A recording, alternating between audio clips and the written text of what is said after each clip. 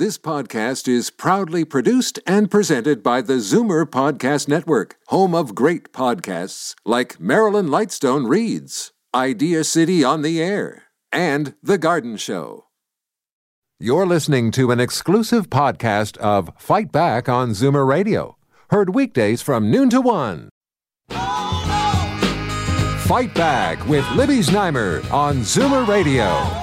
Welcome back. Well, it wasn't really a big surprise. We Charity announced late yesterday that it is closing its Canadian operations. This in the wake of the scandal over its sole-sourced government contract for that program worth nearly $500 million, not to mention other financial problems, some long-standing, some related to the pandemic.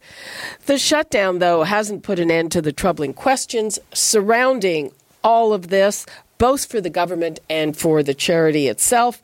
The founders, the Kielburger brothers, say they'll be selling their real estate assets and creating an endowment to fund some of the charity's work. So those assets and the relationship to other we-related entities are also a source of controversy, and there's also the question of what will become of their operations in the U.S. Is it possible that COVID-19 impacted their Canadian operations and not those south of the border? What do you think of all of those things? 416-360-0740, toll-free 1-866-740-4740. Right now, let's go to Kate Bahen, the Managing Director at Charity Intelligence in Toronto. Mark Blumberg, partner with Blumberg Segal LLP, specializes in nonprofit and charity law. And Charlie Angus, NDP MP and Ethics Critic. Thank you all for joining us. Hello. Hi. Great to be on. Great. Let's start with Charlie Angus. So your reaction to this, and does this help the government? Does this shut down some of the questions?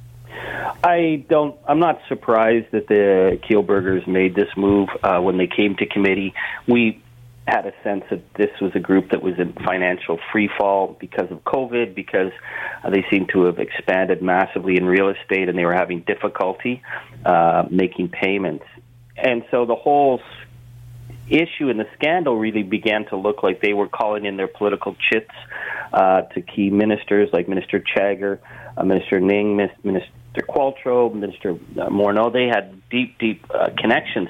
The issue doesn't go away, though, because how is it that a group that was so closely tied to the Liberal government and the Trudeau family got to the front of the line, got the inside track on this deal that went so badly? It fell apart the second the media began asking questions. So we have a lot of questions on the political end, but I also think what we've learned from the Kielburgers is, appearances are not always as they seem. So last night we heard that they were shutting down their charity operation, but now I'm saying, well, what about their for-profit? What else? They've put themselves in the political picture here that they weren't in before, so there's a lot of scrutiny and deserved questions that need to be asked. Yeah, let's bring in Mark Blumberg. Lots of questions. One of the key questions, what's the relationship of the for-profit arm and the not-for-profit arm? And they're going to be selling those real estate assets. Is there any way that the for-profit can get their hands on some of that? I mean, it's apparently worth $45 million. Right. Well, if there's $45 million in real estate that is in a registered charity, then the normal rules that apply to a charity as to how those funds need to be spent should apply. The problem with this is that the for-profits, of which there are a number of them, we have very little visibility. There's very little transparency, so we have no idea what real estate they may have, how valuable their assets are. And because of the very close relationship between the charity and the for-profit, and often it wasn't clear where one began and one ended, there will be obviously lots of questions about that. But basically, right now, it was probably inevitable that they would have to make some announcement. But there's so little information being provided. They talked about setting up an endowment, not clear who's going to be running it, who's going to have power over it, how quickly it's going to spend out the money, and things like that. So right now, I would just say that we know very little, except that obviously they're trying to distract from the sort of narrative that's been going on for the last 2 months.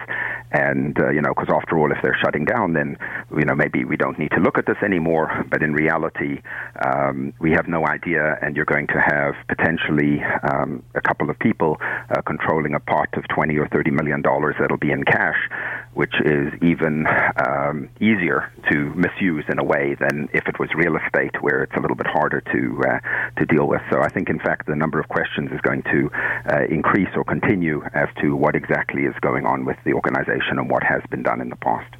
Kate Bahen, one of the most troubling things in the whole episode was that the government seemed completely unaware that their entire Canadian Board of Directors was gone. And we had the spectacle of the former board chairman saying that she couldn't really see with any clarity what was going on with the charities. And she relayed that the founders asked for her resignation. Well, the way that board charity governance is supposed to go, the chairman of the board is supposed to be in charge.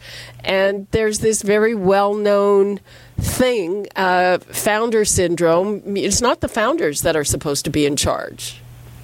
Yeah, and to Charity Intelligence, that was the sort of ultimate when we came out with our donor advisory.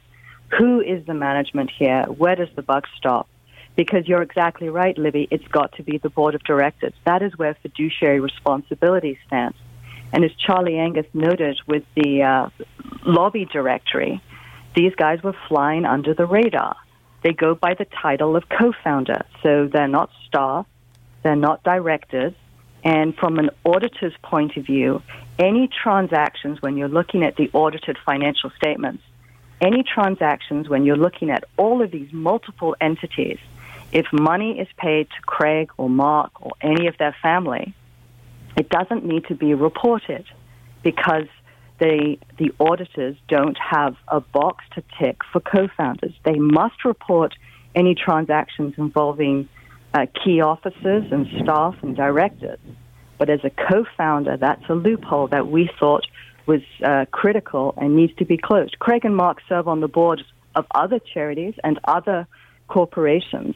But here for the charity that they had founded and was their baby for 25 years, they were not directors, and that was a red flag to us.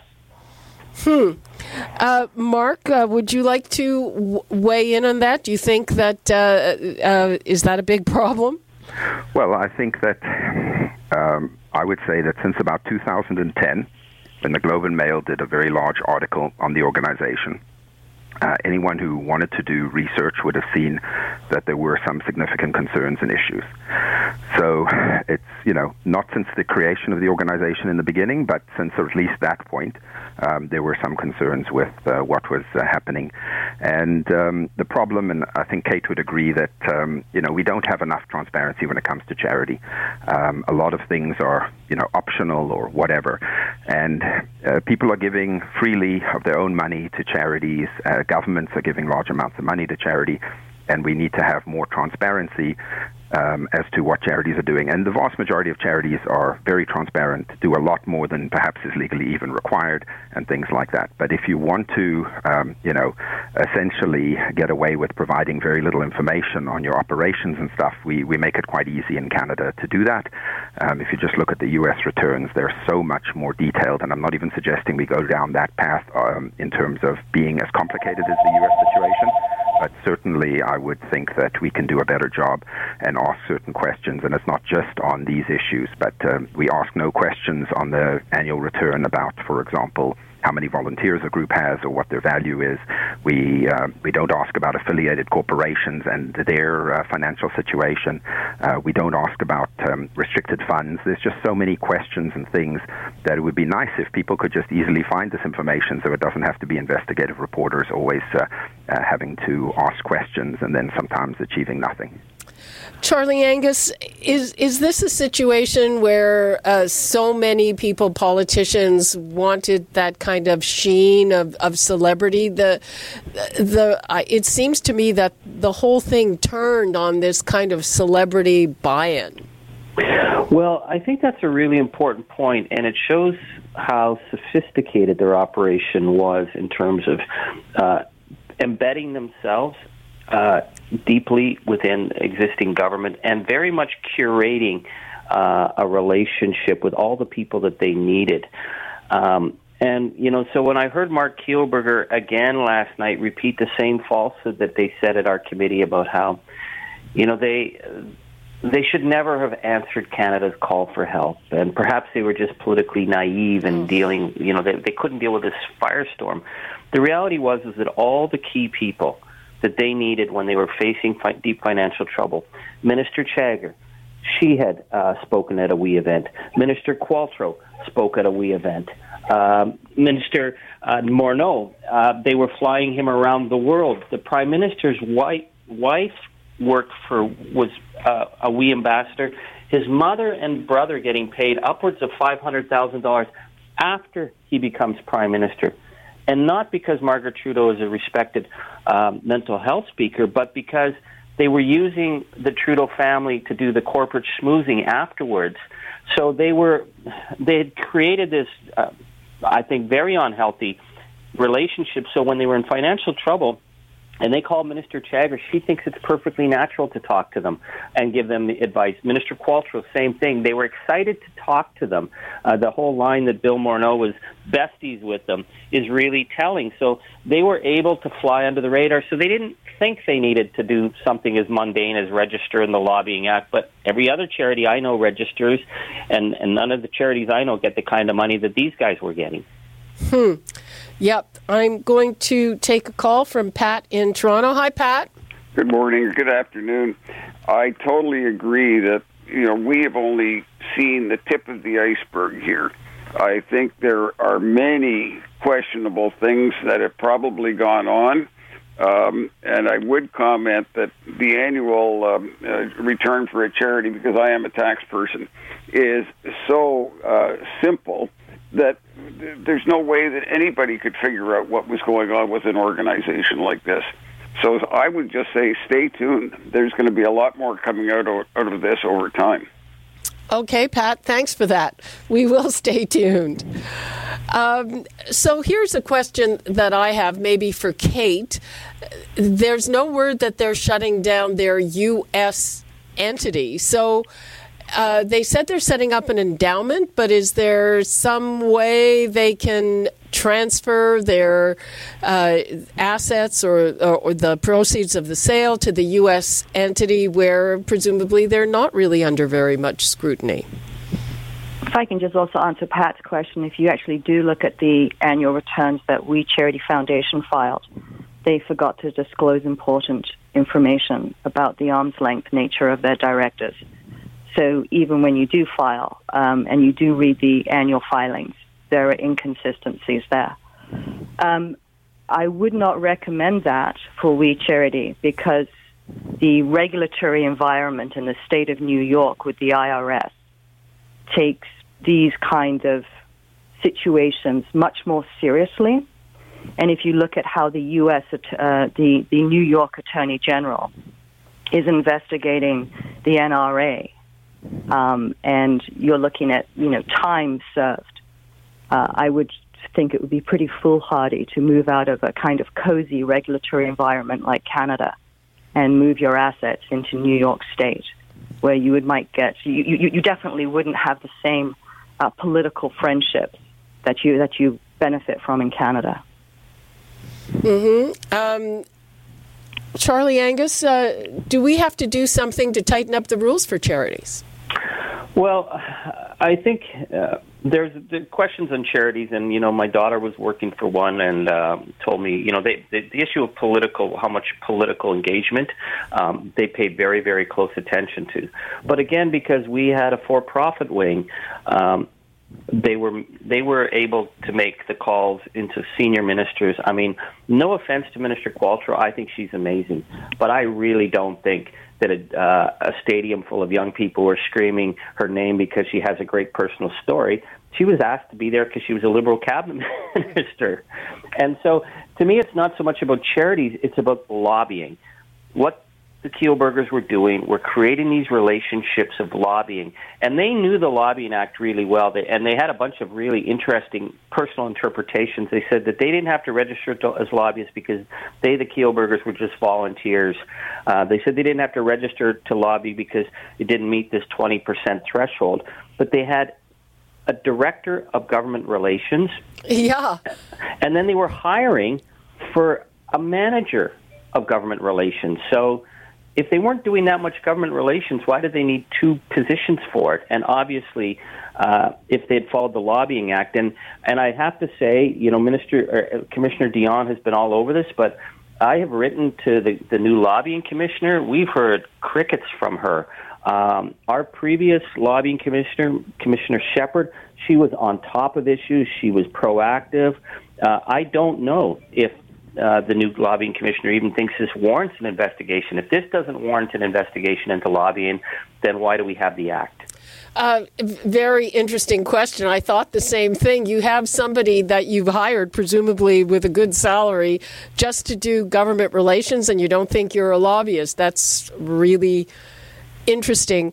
I'd like to get back to something that I mentioned earlier, and it sounds like this situation might be even more complicated. But Mark Blumberg, do you see at least reverberations of what we see in a lot of charities, founder syndrome?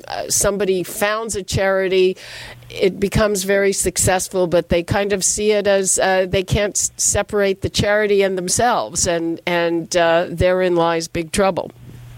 Yeah, no, I've written about that topic. It's an interesting one. There's nothing wrong with founding a charity, otherwise we wouldn't have any new charities. And often it is one or two people who have the impetus and push hard to create a charity. But there's a few issues here. One is, and one of the more difficult things is, it's not...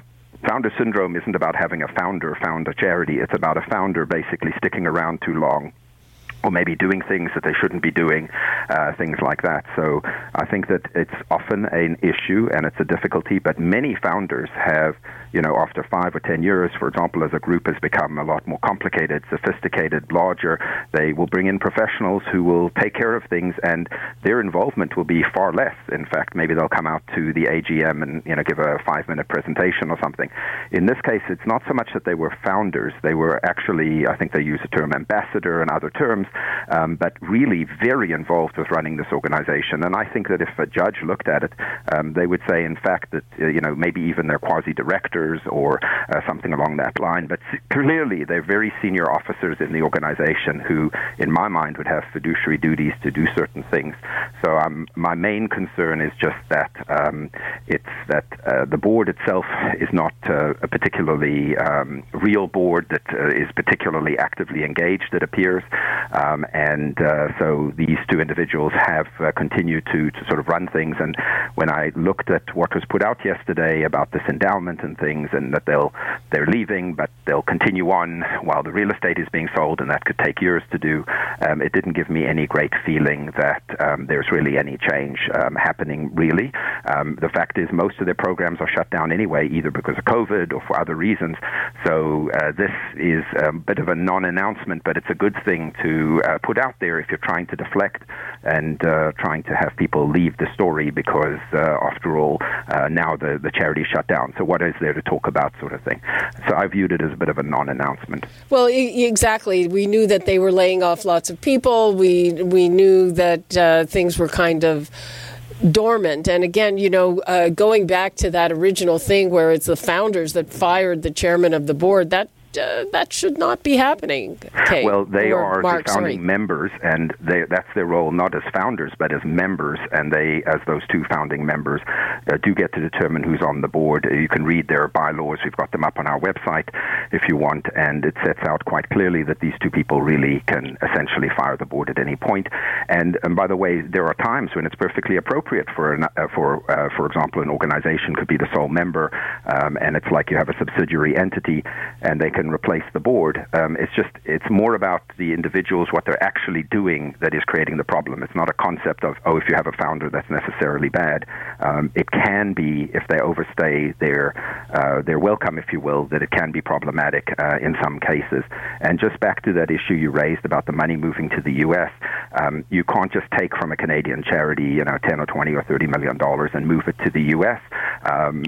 But I would also concur with Kate's view that, and I think they maybe should talk to Conrad Black about it, but, the fact is the U.S. is a much more aggressive regulatory area in that you have about 30, 35 attorney generals who have some interest in charities, and if they want to become governor, there's nothing like going after a charity to show that they can do what they do and get them a lot of media attention. So, in fact, I agree with Kate's sort of very cozy situation here in Canada.